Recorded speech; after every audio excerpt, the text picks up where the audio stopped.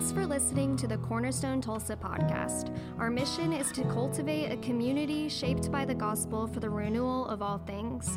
If you'd like to learn more about our church, you can visit our website at cornerstonetulsa.org or find us on social media. And with that, let's hop into this week's teaching.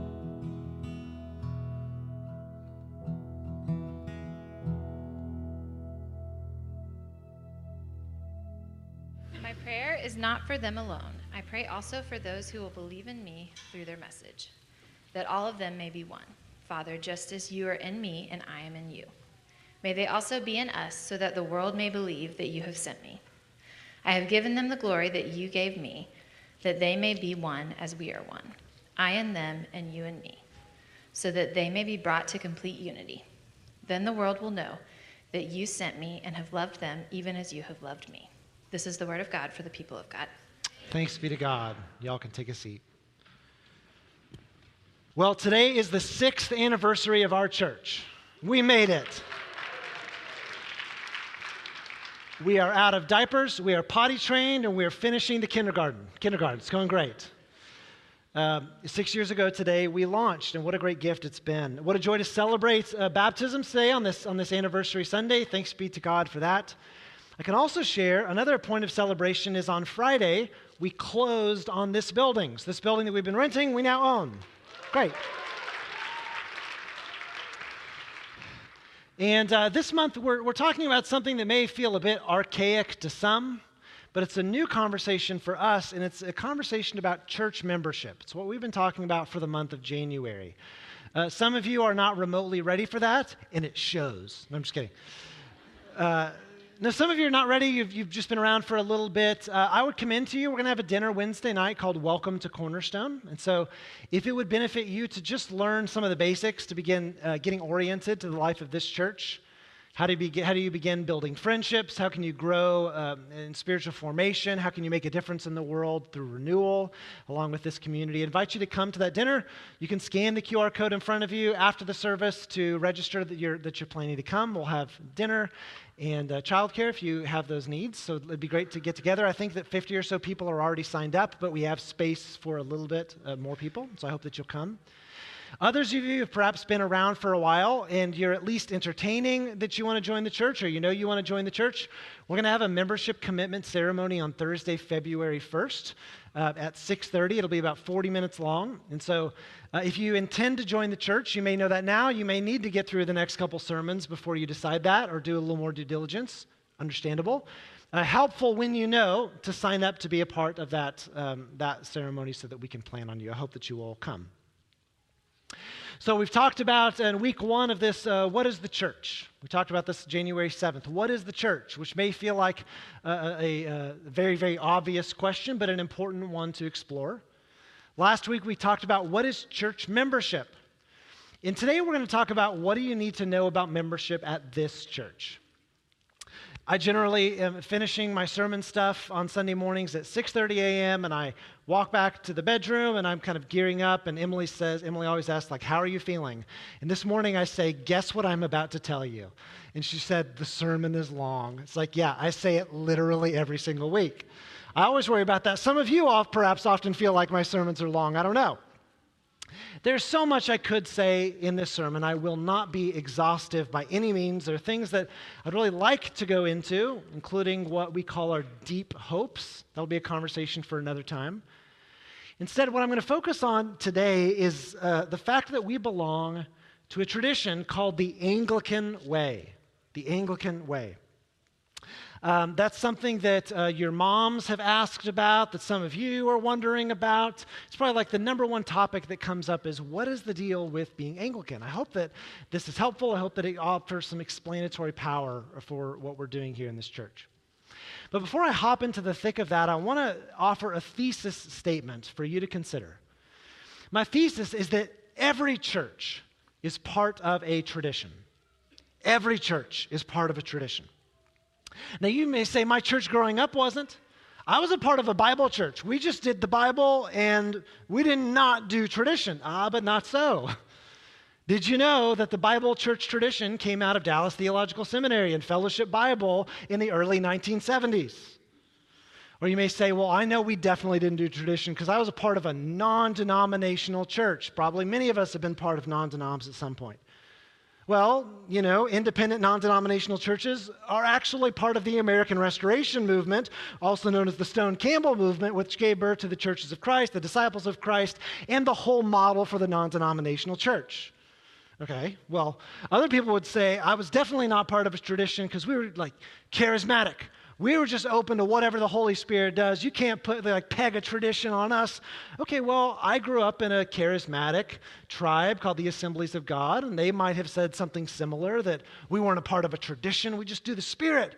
Well, the Assemblies of God came out of the Church of God in Christ, which came out of disaffected members of the American Baptist Church, which came out of something else before that. Every church is part of some kind of tradition. Almost all of these were byproducts of the splintering that came through the Protestant Reformation. This is barely scratching the surface of the history of denominations. The Nazarene Church came out of the Methodist Church, came out of the Anglican Church, came out of something else. And in this conversation right now, I've basically only gone back 600 of the church's 2,000 years, not even touching what happened before Luther nailed the 95 Theses to the doors of Wittenberg Chapel. Every church is part of a tradition. What I'm getting at is, so many people have been following Jesus for so long that there is nothing new under the sun. That whatever you're doing, whatever we do, in whatever way we do it, has probably been done before. And if you're truly doing something novel, if you're really and truly innovating, I hate to break it to you, it's probably heretical. And that heresy has probably been committed before as well. So it's kind of like if you were instructed to chart your own path driving from New York to LA, you may come up with a truly original path, but in all likelihood you'll find that you're just taking the same path that someone took before you. And you'd find, if we were to study this on a macro level, that there are different groups of people who prefer different methods, different pathways from New York to LA for different reasons. You have some groups of people who are like, we do not want to drive through the state of Ohio. You're like, okay. There's some people who prefer northern Missouri and really don't want to drive through southern Iowa. There are other people who just reroute altogether and they go down to Miami and they just say, this is Los Angeles County. If we studied, we'd find that there's some well-trod paths that people consistently used, and were we to study the different people who go on the different paths, we'd probably find some commonalities in their personality and their temperament. Every church is part of a tradition. And I don't use the word tradition as a four-letter word. Jesus ridiculed the scribes and the Pharisees because they favored their tradition over the law of Moses. I'm not using this in quite the same pejorative sense. When I say that every church is a part of a tradition, I mean that every church has a flavor. Every church has stories or values or angles of understanding God that's particular to them. And this is, at the most optimistic way of telling the story, a lovely thing. This is a very enriching thing to appreciate, that like a bunch of art lovers standing before a vast work, and each of them coming at a different angle of emphasis, each commenting on the beauty of the totality. So with the Church of Jesus Christ, there are different angles, different flavors, different stories, attesting to the beauty of the gospel, and this can be a good thing. Our traditions are shaped by geography. Our traditions are shaped by historical context. They're shaped by political context. There's a lot of history between the church and politics. Our traditions are even shaped by their technological context. So think about how different it was to do church before Gutenberg invented the printing press. And so much of the Protestant Reformation was fueled by the advent of the printing press and the ability to distribute leaflets and books at a much wider scale than was ever possible before. Or think about those of you who have been born since the year 2000. You have grown up in an era of church world where there's this thing of multi-site models of ministry, where a preacher is in one place and their face is being broadcast to lots of places, not even in the same city or state, sometimes all over the world.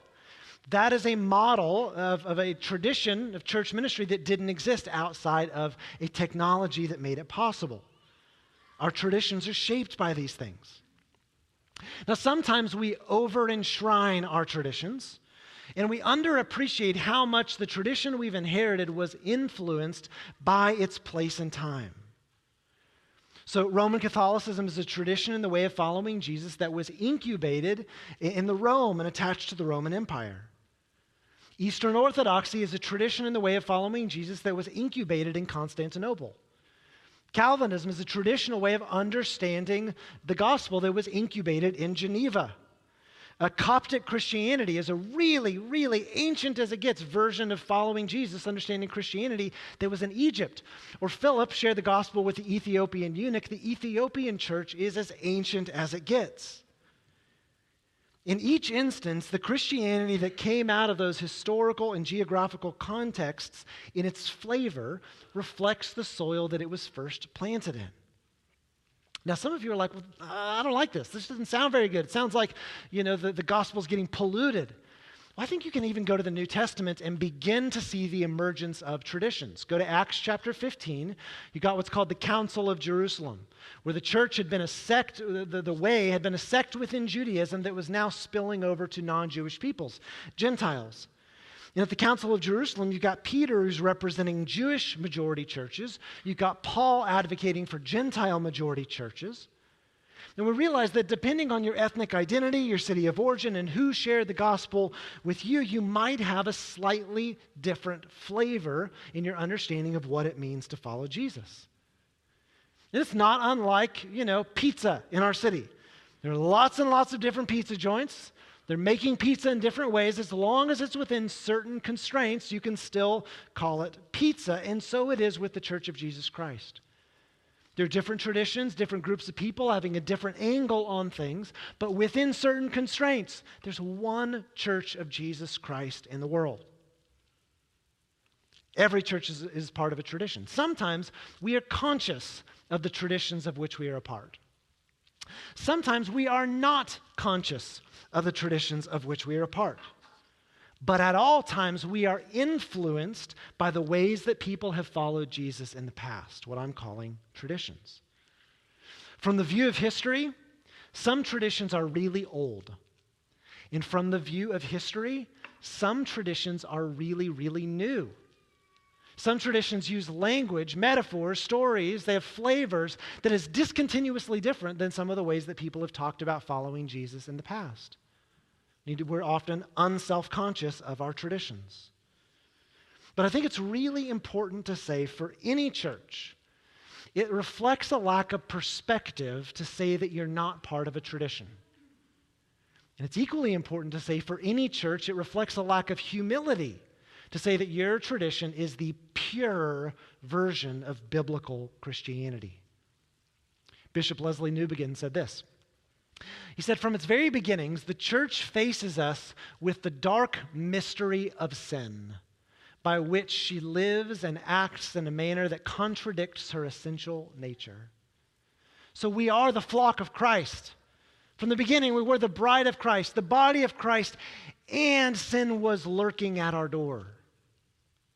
She who is essentially one, the church, is divided. She who is essentially holy is unclean. She who is essentially apostolic forgets her missionary task. Newbegin says, no doctrine of the church can be true, which does not match the reality of this dark mystery of sin in the church with a doctrine of divine grace profound enough to deal with it without evasion, and which does not in some measure explain how a body which by sin denies its own nature is yet accepted by God and used as a means of His grace. What I want us to appreciate is we're talking about membership in our context, but it's just you are thinking about following Jesus in the company of the church. What I want us to appreciate is that we are not the first people on the scene. That we are not the first people scooted up to the table having these conversations. And so it is good and right for us to recognize the gifts and the limitations of all of our traditions. Jesus told Peter, when Peter confessed that Jesus is the Christ, said, on your confession, I will build my church. And in the next breath, he said to Peter, get behind me, Satan. And inasmuch as our traditions are in alignment with the way, the apostolic ministry that Jesus has passed on, inasmuch as our churches are a part of that grand story, we're to run down that path with courage. And inasmuch as our traditions deviate from the way of Jesus, we're to give them their proper rebuke and critique. They have gifts and they have limitations. So as we have these conversations about following Jesus in the company of the church, we must do so with humility, recognizing there are things that we don't know. There are things that we do not understand. There are sometimes things that we don't like that are still true. As we follow Jesus, we should do so with curiosity. I love the definition of theology as faith-seeking understanding. It's like I do believe, but I want to get my head around it even more. We should follow Jesus with curiosity, being reflective, being open to wisdom from of old and how to faithfully follow Jesus. And we must do so with courage. Because now 2,000 years removed from the resurrection of Jesus, we find at times that the world is like an airplane that is flying upside down, and the Lord Jesus is teaching us how to right the ship, which may make us look weird, bizarre. We need to embrace looking like dinosaurs to people in the world because we're coming at it from a totally different orientation and perspective. As we consider in our time the path of faithfulness of following Jesus in our traditions, I want to admit that I do have a bias in how I'm approaching these conversations. And it comes to me that the lens through which I'm seeing this comes to me from Jeremiah 6. Jeremiah is my favorite prophet. In Jeremiah 6:16, some of you have heard me preach on this. It says, "This is what the Lord says. Stand at the crossroads and look. Ask for the ancient paths. Ask where the good way is and walk in it, and you will find rest for your souls." To the best of our ability, with humility and curiosity and courage, as we think about the various paths that we could take in navigating this complex world of ours, I have a bias that we should ask God not for the popular path, nor should we ask God for the path of least resistance, but instead we should ask God for what is the ancient path in this Jeremiah 6 sense. When we're thinking about an ethical challenge, when we're thinking about a theological question, when we're wrestling with a discipleship difficulty, I believe that we should seek out the paths that the saints have trod from of old and learn from their example. This idea of listening to tradition, considering tradition, if you think about it in a democratic sense, is like giving a vote to the dead, those who are not here. Maybe they took that way, thinking about standing at a crossroads. Maybe they took that way because they saw something that we, in our cultural context, can't see. Maybe they went that way because they knew something that we don't know. We know, looking back on the checkered history of the Church of Jesus Christ with both sin and grace present in its history, we know that there are times that the church erred. But even then, if they deviated from an even more ancient path, we need to know that too. My bias is that in exploring the theology and the practice of following Jesus, if you're going to deviate from the ancient paths, in the words of Ricky Ricardo to Lucy, you've got some explaining to do. Like 3 people know that reference at this point. John Odom only dated references. So the Anglican stuff. You've perhaps heard that the Anglican Church, the Church of England, was started because Henry VIII was really mad. He wanted to divorce Catherine of Aragon in the early 1500s, and the Pope said, nope. And so Henry VIII threw a big hissy fit. He's like, well, I'm just going to start my own church then.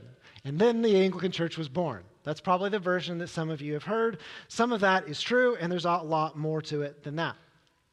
If you really want to dive in, there's a book that's great. It's super readable. It's called The Anglican Way by Thomas McKenzie. You may find that helpful as an orientation to kind of the broader Anglican way of following Jesus. Some of you may like that.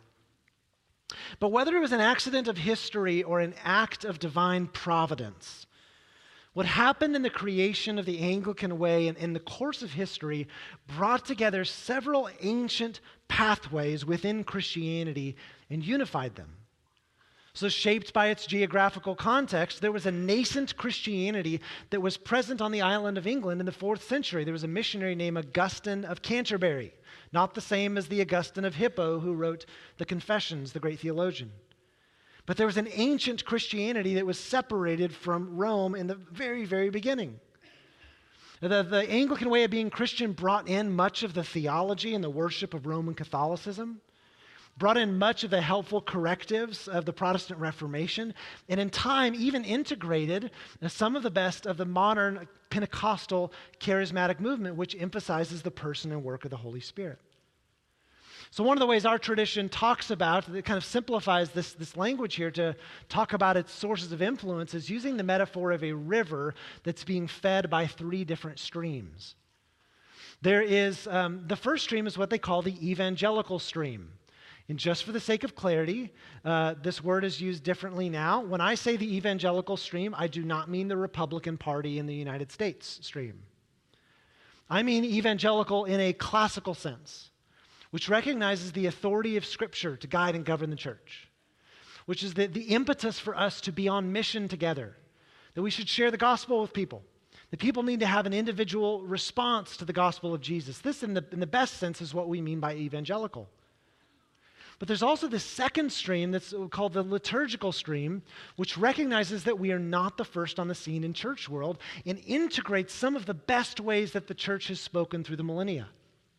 We're talking about things like liturgies, but we're also talking things like creeds, where the united church has said, this is how we understand what God the Father is doing in sending His Son and in sending the Spirit. We also inherit through the liturgical stream structure, where we have overseers or bishops in the church. We have presbyters. We have deacons in the church. We have things like ordination. Scripture uses the language of the laying on of hands. All of this we inherit from this liturgical stream. And then there's this other third stream that comes in, and it's like, great, you've constructed a perfect fireplace, but if it's not lit up with the power of the Holy Spirit, then it's a waste. And this is that third charismatic stream, which emphasizes the person, the work of the Spirit to gift and convict and empower the church to give witness to the resurrection and lordship of Jesus. And these 3 streams flow together as one river. Now, I joined the Anglican Church as a priest, and our church was adopted in January of 2020. And one of the things that I have learned since joining the Anglican Church is that people have been fighting about what it means to be Anglican from the very beginning. And I think one reason this is true is that the Anglican Church exists within a tension. These 3 streams flowing together as one river demonstrates this is a church that's managing different influences. It's simultaneously Catholic and Protestant. It's contemplative and it's charismatic. It values written prayers and also wants us to pour out our hearts to God in love. And you see the diversity of these tensions if you visit other Anglican churches. You may attend some Anglican churches and it feels like is this a Roman Catholic church? You may attend some that are like at the opposite end of the spectrum that feel like a non-denominational, evangelical, or charismatic church, and you'll see everything in between. I feel really at home in the meeting of these waters based on my own kind of ecclesiastical story, the church world that I've navigated. I feel really at home in the meeting of these waters. And what's been fascinating in time to observe is that God seems to be sending to us people who have some of this background, who are all finding their place in this tradition, or you might even just say in our church. So when we have Welcome to Cornerstone dinners like we do on Wednesday, it's always the case that there are Catholics and Orthodox people there. And it's always the case that there are Baptist and Bible church people there. And it's always the case that you've got non-denominational charismatics or denominational Pentecostals there, all like finding their place of home in one church. And I think that's the Lord's doing. It's some of the gift that this tradition is bringing to bear on the world through the Anglican way. But, really important, some of you may be like squirming because of how many times I've said the word Anglican. What I want to emphasize to you today is that I don't care even a little bit if you call yourselves Anglican. I don't care even a little bit if you tell people it's an Anglican church or not. I like following the Anglican way in as much as it puts our feet on ancient and faithful paths of following Jesus. And if ever it deviates, we ought to course correct. I knew that this was the right way for us when I heard the bishop of this diocese, Todd Hunter, say basically the same thing. He said, being a really good Anglican at its best is just trying to be a really good Christian. And I like being part of the Anglican tradition in the ways that it feels like it's inviting us down the ancient path and enabling us to zoom out of our cultural moment of American evangelicalism. That's where I like being a part of the tradition. And so as we talk about church membership for the first time, you need to know that the default intention of this church is not toward what does this pastor or the next pastor think, or what do the people desire or demand, or not even what is the most popular way forward, but instead the question that we're trying to ask, the intention we're encoding to participation in this tradition is asking the question, where is the trailhead to the ancient path in our time? How is the Spirit in our time inviting us to go down the narrow path? How is the Spirit inviting us to walk the way of faithfulness, of self-denial, of carrying our cross in continuity with all who have faithfully followed Jesus in generations past? So a recent example of how this kind of intention or this kind of thinking is working its way out in the life of our church came when I made the announcement that beginning in May, we're only going to welcome to the table people who've been baptized, the communion table, to people who've been baptized in the name of the Father and the Son and the Holy Spirit. Which, by the way, I did in a totally voluntary way. So there wasn't like big brother or big bishop behind my back wagging his finger and say, getting compliance. I just realized we're out of compliance with the pattern of the early church and with Anglican practice. And so voluntarily I said, let's do it. I had a sermon on institutions. That's my thinking. You can go back and listen to it if you want to know what I'm talking about. But I made this decision that this is what we were going to do. And some people heard that. And based on your experience, you're like, all of a sudden this church got judgmental and started excluding people. Some of you are like, based on your experience, communion is like the most intimate thing. Like, who are you? Who is anyone to stand before me and the Lord Jesus at the table? What is your place to say who can and cannot receive? Some people just wonder legitimately, how do you come at that? What's the reasoning behind that? Why do I have to be baptized to receive communion? That's a very understandable question. And the way I'm approaching that question with, to the best of my ability, humility and curiosity and even a little bit of courage reflects the posture and the intention that I'm talking about today in asking, where is the ancient path here for us? So what we see when we open up the New Testament is that repentance and faith and baptism and the gift of the Holy Spirit all get kind of jumbled up together into one sweeping motion. For anybody who wants to start down the path of following Jesus, repentance, faith, baptism, the gift of the Spirit, it's all one big sweeping thing together. You go to John chapter 3 where Jesus is talking with Nicodemus and he says, I tell you the truth, no one can see the kingdom of God unless they're born of water and the Spirit. Or you go to Matthew 28 where Jesus is giving his great commission. He's like, hey, real quick, this is the last thing I want to say to you. He called them all together and he says, all authority in heaven and on earth has been given to me. So go, make disciples of all nations, baptizing them in the name of the Father and the Son and the Holy Spirit, and teaching them to obey everything I've commanded you. And behold, I'm with you to the very end of the age. He said, church, my followers, the work I'm in is in your going and in your discipling and in your baptizing and in your teaching people to obey everything I've commanded. It's all swept up together in one motion. Peter said it on the day of Pentecost. He said, repent and be baptized, every one of you, in the name of Jesus Christ for the forgiveness of your sins, and you'll receive the gift of the Holy Spirit. This promise is for you, and it's for your children, for all who are far off, for all whom the Lord our God will call. You cannot read the epistles of Paul without seeing him somewhere riff on the significance of our baptized identities. Romans 6. We were therefore buried with him through baptism into death, in order that just as Christ was raised from the dead through the glory of the Father, we too may live a new life. As I've shared recently, for much of the first 300 years of the church, not only could you not receive communion, you couldn't come to a worship gathering until you were baptized. Even the example of Jesus and when he was baptized commends itself to us for reflection. Setting the example for us, Jesus was baptized before he started his ministry, not after he finished it. And so when we begin the journey of following Jesus, are invited to be baptized, to have God's grace and favor proclaimed over us, not getting baptized once we figure everything out. The New Testament teaches us to implement and to live into our baptism, not earn it through self-perfecting effort. Well, furthermore, as we read about the role of Holy Communion in the life of the church, the centrality of communion in the practice of the church, I see this especially in 1 Corinthians chapter 11, we hear Paul's warning to eat and drink in a worthy manner, suggesting that some people not eating and drinking worthily, it says, are eating and drinking judgment on themselves. What a mystery. We find ourselves confronted with the reality that there's something more going on at the table than eat the cracker, drink the juice, remember Jesus, and feel guilty.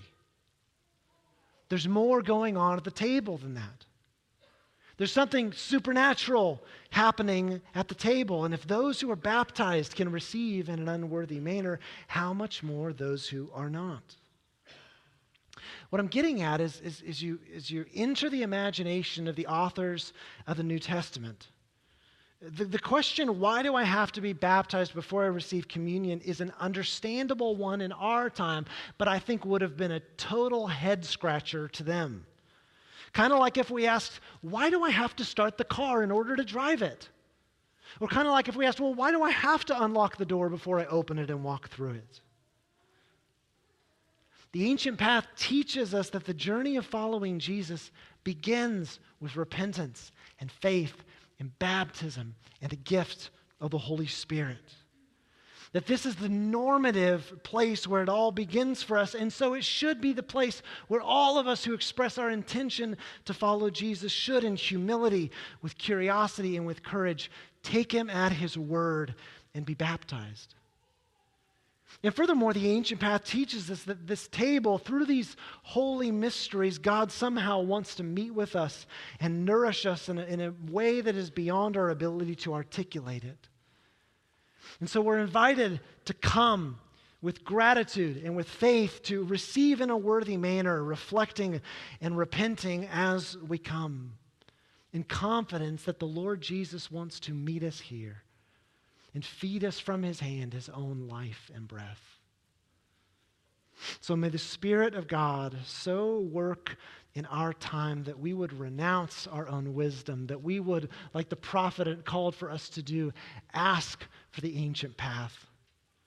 And may we do all of this in a desire to fulfill the mission that we articulated for the first time 6 years ago, to cultivate a community shaped by the gospel for the renewal of all things. Let's pray together.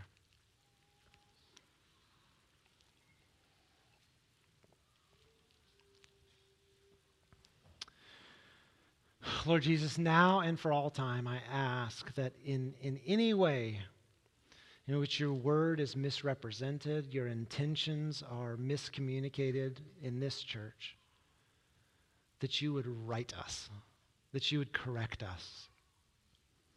Lord, I pray that you would cause us to be humble and curious and coachable and courageous, embracing at times being misunderstood for flying right side up, or even like in a sloppy way, just trying to obey. May we embrace the ancient path, which at times may be the unpopular one. Lord, I know that this is a sensitive topic, baptism and communion, for so many people, and so may any failure of mine, Lord, be softened and sweetened by your grace, beckoning us to draw near to the Lord Jesus. I pray that your Holy Spirit would be at work, stirring our hearts and minds, uniting us to one another in Christ Jesus. do the things that I cannot do and we cannot do on our own. I pray that you pour out your Spirit on us gathered here and on these gifts of bread and wine. Make them be for us the body and the blood of Christ, that we may be for the world the body of Christ redeemed by his blood. For the monumental task ahead of us of following Jesus in the company of the church, would you send your Spirit and give us power adequate to the challenge? Lord Jesus, we honor you as our King. To you we pledge our allegiance. And I pray this in the name of the Father and the Son and the Holy Spirit. Amen. We're so grateful you listened to this week's sermon at Cornerstone. If you live in the Tulsa area, we'd love to invite you to be a part of our worship and community in person. You can find service times and more information at our website. But wherever you are, may the Lord bless you and keep you. May he make his face shine on you and be gracious to you. May he turn his face towards you and give you peace.